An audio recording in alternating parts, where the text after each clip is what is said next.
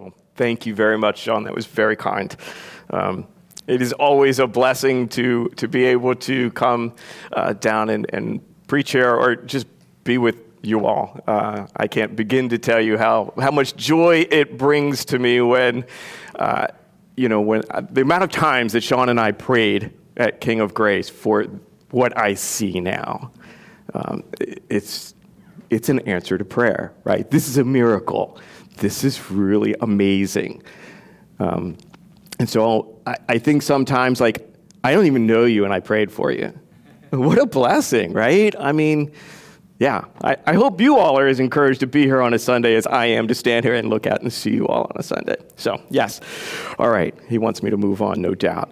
So we're going to be preaching from Jonah today, and we'll start our reading actually in Jonah 3:6, and we'll go to Jonah 4:4. I'm only going to be preaching from Jonah 4:1 through 4, but we're going to go ahead and, for context, pick it up a little earlier than that. If you're not familiar with where Jonah might be, it's after, for instance, Isaiah, Ezekiel, Jeremiah, Lamentation. It's after all of those.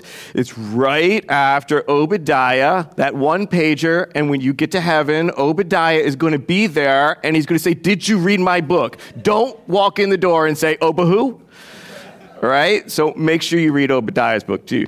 All right. So just to give you some background, because we're going to drop it in kind of late into Jonah here. Jonah initially starts in chapter 1 where Jonah is being called by God to go to preach to the Ninevites. That's a city in the country of Assyria. They're the enemy of Israel, and Jonah has no interest in following God's word. So in chapter 1, we see him, instead of going east to Nineveh, he goes west about 5,000 kilometers. That's his goal, to a city called Tarshish, and he runs away in the other direction.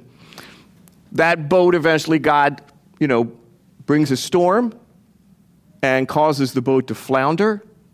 The sailors are trying to keep the boat afloat. Jonah says, I'm your problem here. Throw me overboard, and the seas will get quiet. They don't want to do that, but eventually they do. They throw him overboard. The seas quiet down, and chapter 1 ends with Jonah being swallowed by a fish. Chapter 2, we have Jonah's little experience in the belly of the fish, going down to the bottom of the ocean. And if you were to pick up in there, in the end of chapter 2 is Jonah's resolution to it. It says, "When my life was fading away, I remembered the Lord, and my prayer came upon you into your holy temple. Those who pay regard to vain idols forsake their hope of steadfast love. But I, with a voice of thanksgiving, will sacrifice to you what I have vowed I will pay. Salvation belongs to the Lord." And the Lord spoke to the fish and vomited Jonah out onto dry land. Now, just as a real caveat there to understanding that a little bit, Jonah is kind of saying, hey, those people out there who worship idols, they don't deserve your salvation. But me, I do. Because I follow what you say. I deserve your salvation. All right, Jonah 3, he now gets to Nineveh, and God again calls him to cry out to Nineveh. And he says that he is to call out in verse 4, "Yet 40 days, and Nineveh shall be overthrown." Now, unlike every other missionary I've ever met, the people immediately repent and turn to God, and that makes Jonah really angry. We're going to pick up in chapter 3, verse 6. All right. Now, the word of the Lord reached the king of Nineveh, and he arose from his throne, removed his robe, covered himself in sackcloth, and sat in ashes. He issued a proclamation and published through Nineveh, "By the decree of the king and his nobles, let neither man nor beast, herd nor flock taste anything. Let them not feed or drink water, but let man and beast be covered with sackcloth.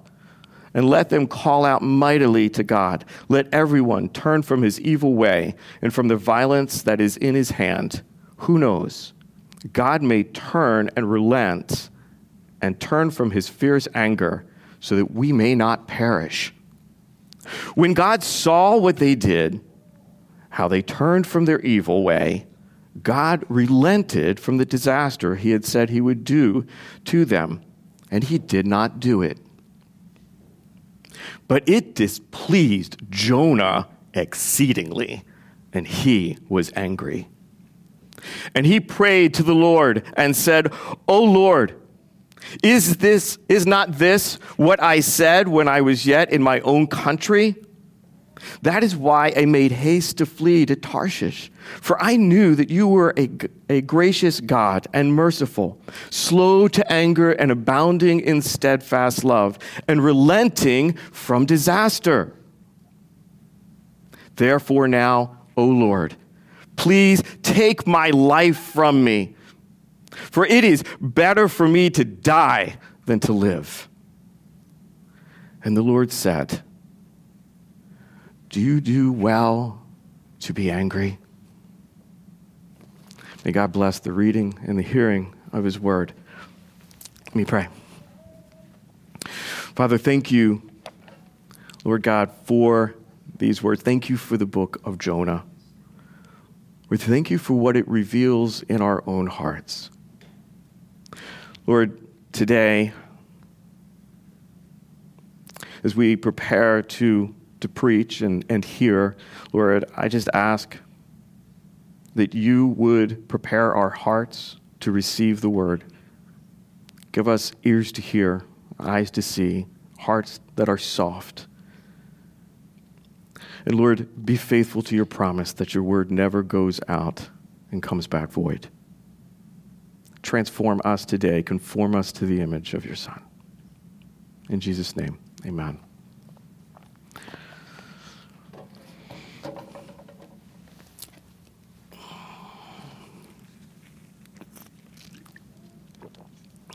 So the title of today's message is Do You Do Well? Imagine you were to sit down in your living room this evening and God met you there. Like literally pops up, boom, there he is. And he says, do you do well? Now, this is God asking you. This is the God who nothing under the sun is hidden from. This is the God who sees in the dark as if it were light. The God who has written all the number of your days in his book before there was one. This is the God who knit you together in your mother's womb, who knows the words of your mouth before they are spoken, who knows the thoughts of your mind before you think them, and who knows the desires of your heart before you recognize them. Imagine God, our God, enters into your room tonight and says, do you do well? Do you do well, Stephen? Do you do well, Enza? Do you do well, Taylor? Do you do well, Mike? What do you say?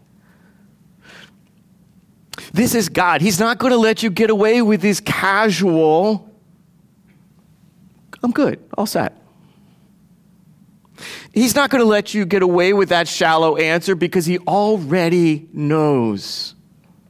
He already knows that you're not all good and you're not all set. He already knows the depth of your depression. He already knows the hopelessness you feel, the frustration, the bitterness, the anger, that you're experiencing. He knows all of those things already. See, he's not going to let you go because he loves you and he wants to see you set free. He won't let you go with that shallow answer of all set because he is working, actively working in your life to conform you to his own image. See, this is the story of Jonah. In truth, the sailors, the fish, even the Ninevites really are background to what God is doing in the life of Jonah to conform him to himself. God is throughout the story showing Jonah his own personal idols. That is, the things that Jonah holds more valuable than God. Namely, his love for his nation and his own self-righteousness. And let me just say that God is after something in every one of you as well. Every one of us has things that keep us from wholeheartedly loving and following God. Every one of us has at some point drawn a line in the sand and said, God, I will follow you anywhere. I will do anything you ask, except maybe this thing here that I've put in this box. I don't want to cross that line. But anything other than that, I'll do. See, you can apply it in your life as well, I'm sure. We've all drawn that line and said, I'm not willing to go past this. We've all put a box around something and said, I'm just not willing to give that thing up, but I'll do anything else. See, but those lines you don't want to cross, that box that you want to keep that special thing in, those are your idols.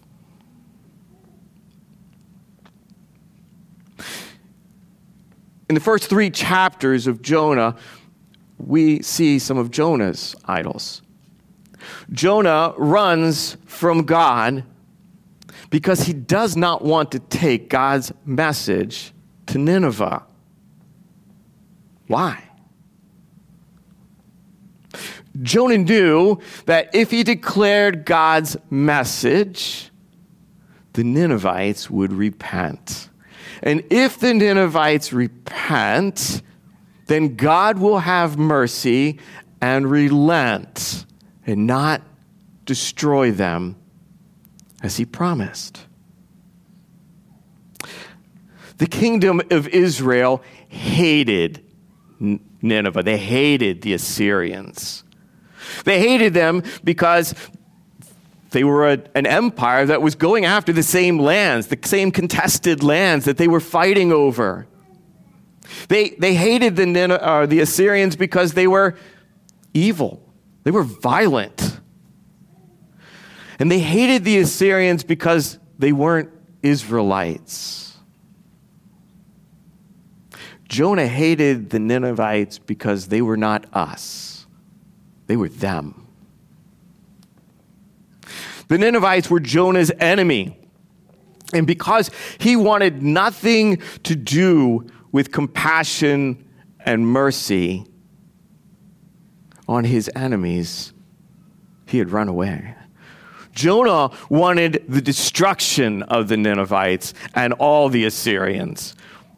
Jonah drew a line in the sand, and it was called judgment and destruction. God called him to step over that line and follow him into compassion and mercy.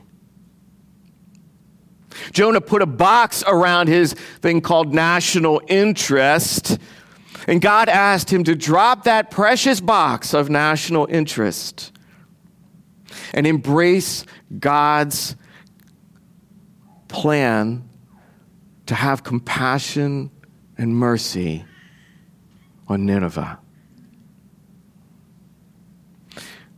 National interest was an idol for Jonah. And God was calling him to throw that down, to step over that line and follow him. As we see in chapter 4, verse 1, God's compassion and mercy made Jonah angry. In fact, a direct translation of that word anger would be it made him burn. He was furious with God. He was seething. Can you relate to that?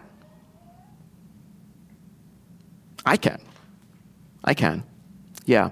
In 1991, February 24th, remember Sean said I was in the military, my battalion crossed into enemy territory. We crossed into Iraq. We did everything that we had ever been trained to do. And our enemy broke before us and ran, and we pursued.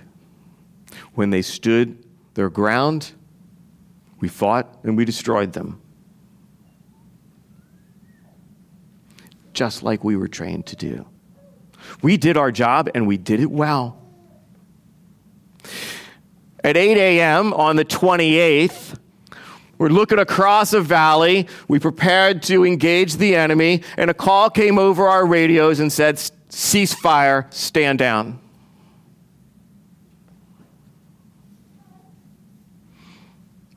It was over.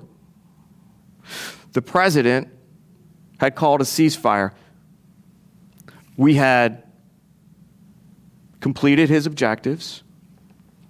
We had done everything he intended us to do. And so we stood down and watched the enemy move off over the ridgeline. And I was furious. All I wanted was their destruction. That is all I wanted. I had no interest in mercy or compassion, only destruction. But my president had other ideas. And so we stood down. See, in some way I felt like I had been cheated. I had been betrayed. My president had somehow broken covenant with us, with me personally. At the time, I didn't see the president's order as being good. Him being faithful to his word made me angry. In fact, I felt it was evil. In some sense, this is what Jonah felt as well. Do you see in verse 2 that Jonah prayed to the Lord? Do you see in your Bible that the Lord is in all caps, right? What that stands for is the word Yahweh. Yahweh is Israel's personal name for God. When you see that personal name for God, that's Israel's creator God. It's the God of Abraham and Isaac and Jacob. It's the God who brought them out of slavery in Egypt, defeated all of their enemies, and set them up in the promised land. This is the God of covenants, their personal God, the God who said, "I will be your God, and you will be my people." Yahweh was the God of Israel. And Jonah was an Israelite.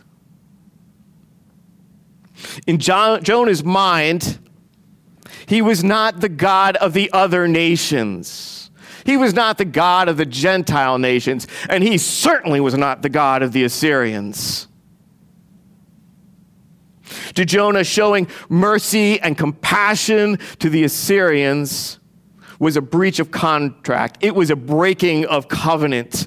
To Jonah, to relent from judgment and the associated destruction, to show mercy and compassion on the Assyrians, was to allow the enemy of God's chosen people to grow strong and threaten Israel.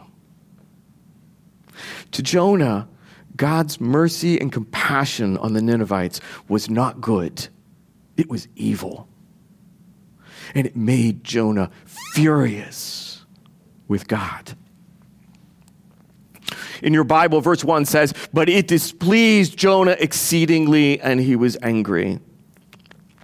Now, if you have footnotes in your Bible, that footnote may tell you there's an alternate reading of that first part. The alternate reading would be, "But it was exceedingly evil to Jonah, and he burned." Jonah was displeased with God's mercy and compassion. It made him angry. But I think it was much deeper than that. See, Jonah saw what God did as exceedingly evil. And so he burned with anger. He was so angry, verse 3 tells us that he prayed to God to take his life and take it now. Can you identify with that? Can you identify with that sort of anger? Have you been in the place where you felt like God broke the contract? Have you been in that place where you could not see any good in what God had done or was doing, in what he had allowed to happen? Where somehow, in truth, it felt like what God was allowing to happen was just evil. Have you been so angry that you would just rather die than deal with that situation or bear the consequences of it? I have. Most recently, and I can give you a lot of examples of this, is this anger thing seeming repetitive for me? Anyway, most recently, last May, not so long ago, I had to decide to close our church in Salem, a church I had planted 4 years earlier. Now, it felt like God had made promises to me. I was quite sure of it. I had people that prayed with me. I got green lights from all sorts of places. 4 years earlier, we had gone into Salem and planted. And I felt like God was somehow breaking his promises now. It felt like God was betraying me in some sense. And in truth, it felt like evil. I was angry, and I struggled mightily. And friends, I know, though, at this point, I can look back and I say that as long as I have idols in my heart, even good things that I hold dear, that I hold more tightly maybe than God, he will, in his goodness and mercy, ask me to give up. In love, he will smash those idols so that I can more fully follow him. So Jonah cries out in verse 2 to God, "O Lord, is this not what I said when I was in my country? That is why I made haste to flee to Tarshish. For I knew that you are a God, gracious God, and merciful, slow to anger, and abounding in steadfast love, relenting from disaster." Here, Jonah is partially paraphrasing God's word from Exodus 34, 6 and 7. The actual words of God, and he's speaking to Moses here, are, the Lord, a God merciful and gracious, slow to anger, and abounding in steadfast love and faithfulness, keeping steadfast love for thousands, forgiving iniquity and transgression and sin, but who will by no means clear the guilty, visiting iniquity on the father, on the children and the children's children to the third and fourth generations. Jonah left out the second half of that verse. Jonah left out God's justice. Jonah chose to see the truth that he wanted to see. Jonah chose to take parts of the passage that he wanted to use, parts that supported his version of the truth,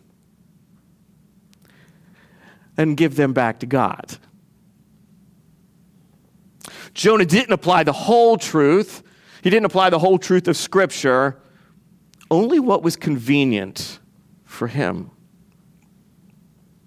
Let me just say, church, that cherry-picking the truths of Scripture is a dangerous business.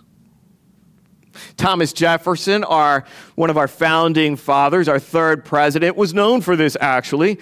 He had created his own biblical text. He went through the Bible and meticulously cut out the parts that he thought were good, trustworthy, the parts that he liked, and he pasted them on paper and created a relatively comprehensive or at least readable, coherent text of the story of Jesus and his teachings, but then leaving out the things that he disagreed with. Now, how many of you use highlighters? This isn't a gotcha. I use them. I write all over my Bible. I mean, they fall apart by the time I'm done. I hate to get rid of them because there's so many notes in them. Now, imagine some of you probably use a lot of different color highlighters too, the pretty ones, and your Bible's very colorful. Thank you for artsy people. Now, I only use a yellow one, but imagine you've got your highlighters out there and you're using your highlighter. Oh, this is so beautiful. I love this. This truth is so wonderful to me. I don't particularly like what that one says. Where's that black Sharpie? Oh, yeah, there it is. Imagine that's how you did your Bible and took the black Sharpie on the parts you don't like, highlighter on the parts you do like. What's left, right? It's a Bible full of half-truths. That's what Jefferson did. That's what Jonah is doing. And if we're not careful, in truth, it's what many of us do as well. When God relented of the destruction that Nineveh rightly deserved, God's compassion and mercy were seen as evil by Jonah. Jonah could not see any good coming out of what God was doing, so he questioned God's goodness. He questioned God's goodness to the point of seeing it as evil. Unless we judge Jonah too quickly, I'm not so different. And if you find yourself ever in that place of doubting God's goodness, you're not alone. I say you're not alone because at the core of the book of Jonah is the oldest question posed by man about God. Is God good? Can I trust him? Can I trust God's goodness? It's at the heart of the story, really, of the fall of Adam and Eve. God commanded Adam and Eve not to eat of the tree of the knowledge of good and evil. It was the only rule in the garden. Now look, there was more food in the garden than you can imagine. There was no issue of food insecurity here. It was not a question of hunger or any real need that they had. No, it was a question of God's goodness. When Satan tempted Adam and Eve, the question quietly being posed in the background was, why would God withhold from them what was obviously good? A fruit that looked good to eat. A fruit that would make them like God. They couldn't find a reason. They couldn't find a reason that the fruit would not be good to eat. See, the picture that Satan painted for them was that God was petty, selfish, and capricious. The implications of that line of thought, if we were to carry it through, was that God is not good. And if he is not good, then he is potentially evil. In the end, they chose to believe that God was not good. They chose to believe that their own understanding of what was good was more right than God's.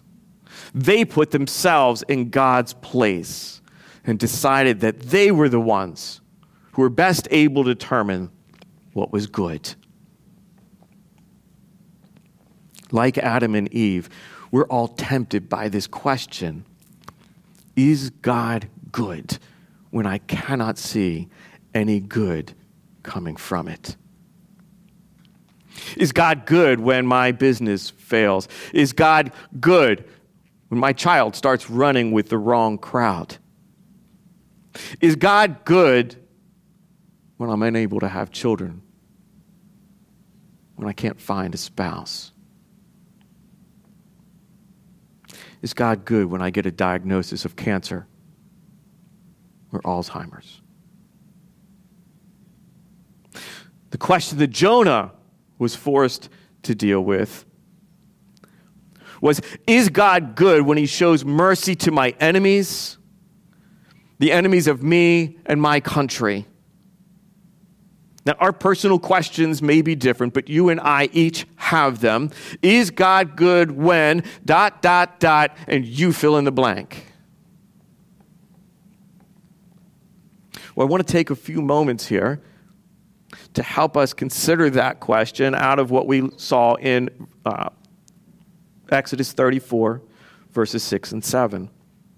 In that passage, God describes his goodness in terms of mercy and grace, slowness to anger, forgiveness, an abundance of steadfast love and faithfulness, but also in his justice and a remembrance of justice across generations. For me, I believe that the scriptures teach that God is good. It's my bedrock and the foundation of my faith. But the scriptures teach me other things about God's goodness that help me understand it more. They remind me that God is the creator of time as we understand it, and that, moreover, he is outside of that time. God is eternal, and he knows the end from the beginning. You and I, though, are not eternal. We have an expiration date. I don't know what's going to happen in the next second. You and I are like less than a millisecond of time in a millennia. Yet our God knows us by name, created us in our mother's womb for his purposes, which he will fulfill. God knew you from before time, and he set his love upon you. While you were still his enemy, he sent his son to die for you. He pursued you across time with his goodness. He changed your heart. He opened your eyes. He softened you.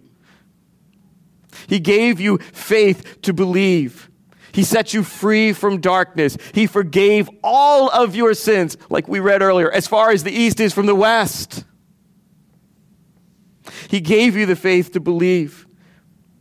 He filled you with his Holy Spirit, called you his beloved, made you his child, gave you the hope of the resurrection, promised you an eternal inheritance, all through his Son. Why? Because he is good. You are not the recipients of those things because you are good. You are not the recipient of those things because you were born in a Christian family.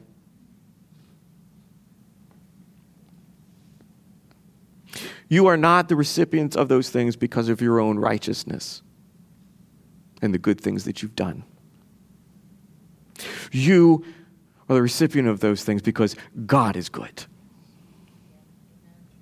He is merciful and gracious, compassionate and abounding in steadfast love, forgiving sin, but also maintaining justice. Jonah wasn't interested in compassion. He wanted justice. He wanted to see his enemies destroyed for their evil, and he wanted to see it now on his time. Yet God is able to do both. He is able to be both compassionate and just. So let me give you just a quick example from history that relates to this. The events of the book of Jonah take place somewhere between 782 and 753 BC under the reign of Jeroboam II. Somewhere in that period, Jonah preaches to the Ninevites. They repent, turn to God. God has mercy on them. And instead of destruction that Jonah wanted, they receive mercy. And much as Jonah feared, they grew strong, and in 722 BC, they attack and defeat the kingdom of Israel, send them all into exile.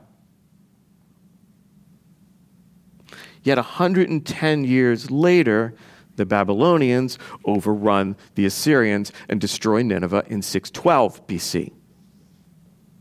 The prophets will actually interpret both of these, the fall of Israel and the fall of Assyrians, as God's judgment for the evil that they had done. So what do I learn from that?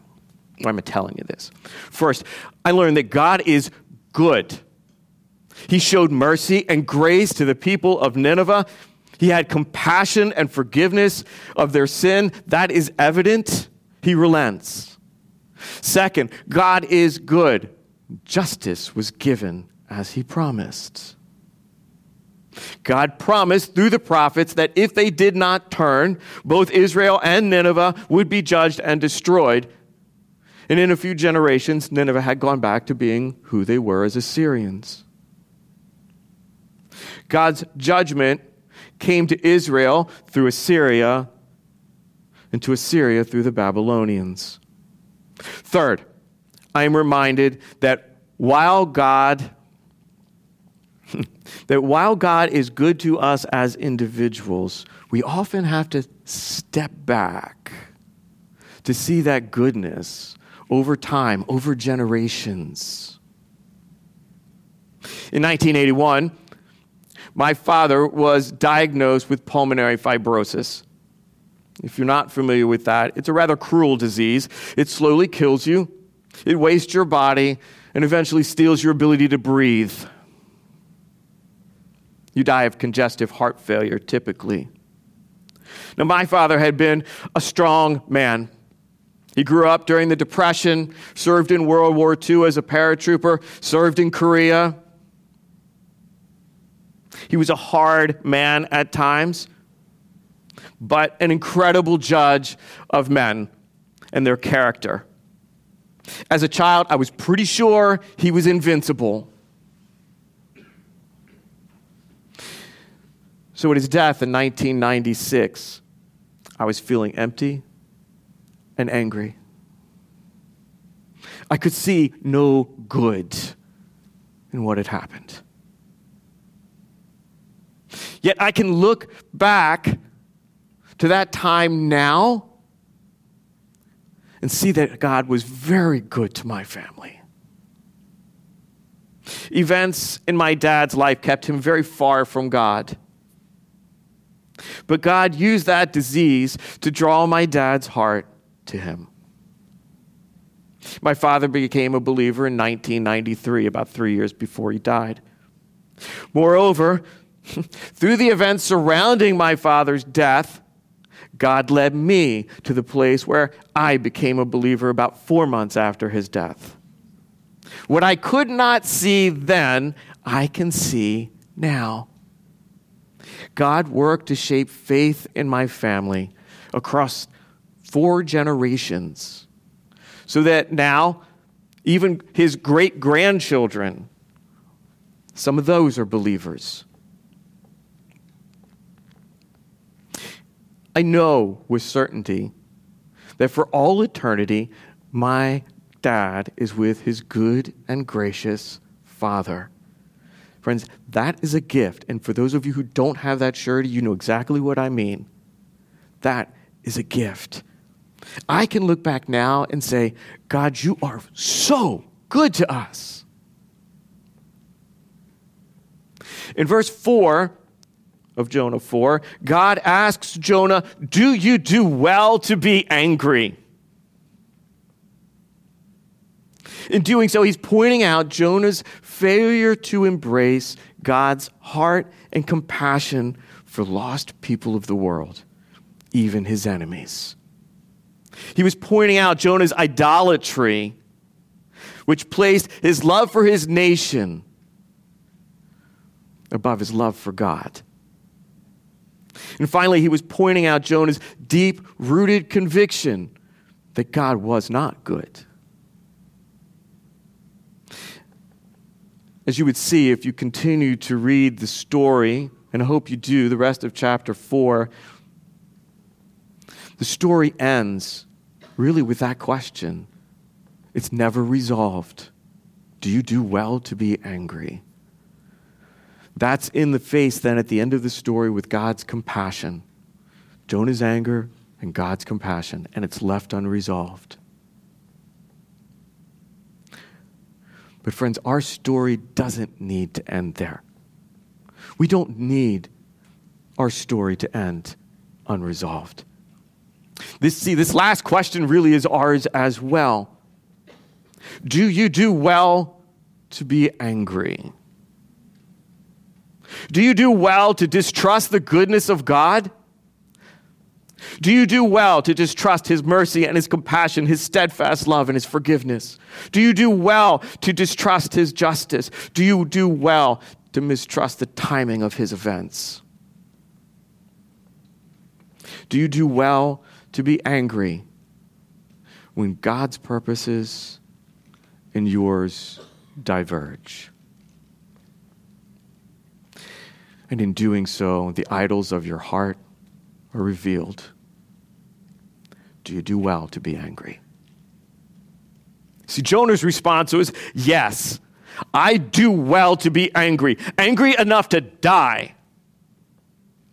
But, friends, that answer is there as a signpost to us. It's a signpost that says, do not enter wrong way.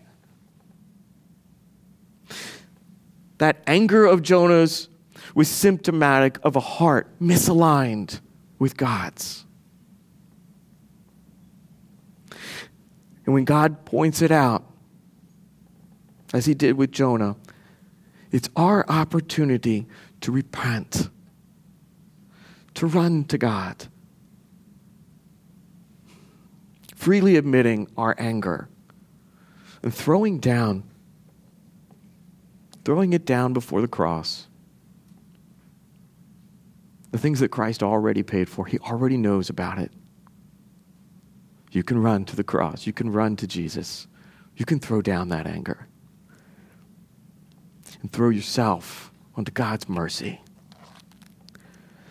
Friends, if the question, do you do well to be angry, strikes home for you today, as it has as I have prepared this and actually preached it twice now, both times it does this for me. If it strikes home today, then that is the Holy Spirit at work within you. It is God's kindness which leads you to repentance, to mercy, to forgiveness, to restoration.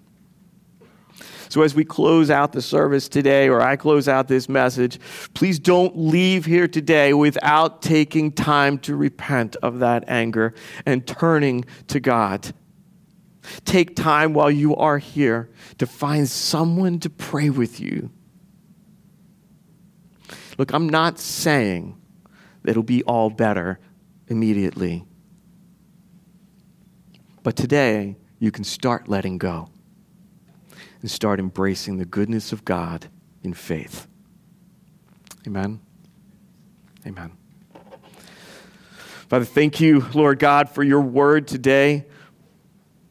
We thank you for the truths of Scripture. Lord, for any of us who are out here today in that place of anger, Lord, through the kindness of your Spirit, would you begin to turn our hearts towards you? Father, as we go forth in this week, Lord, I pray, I ask that these words would come back to us.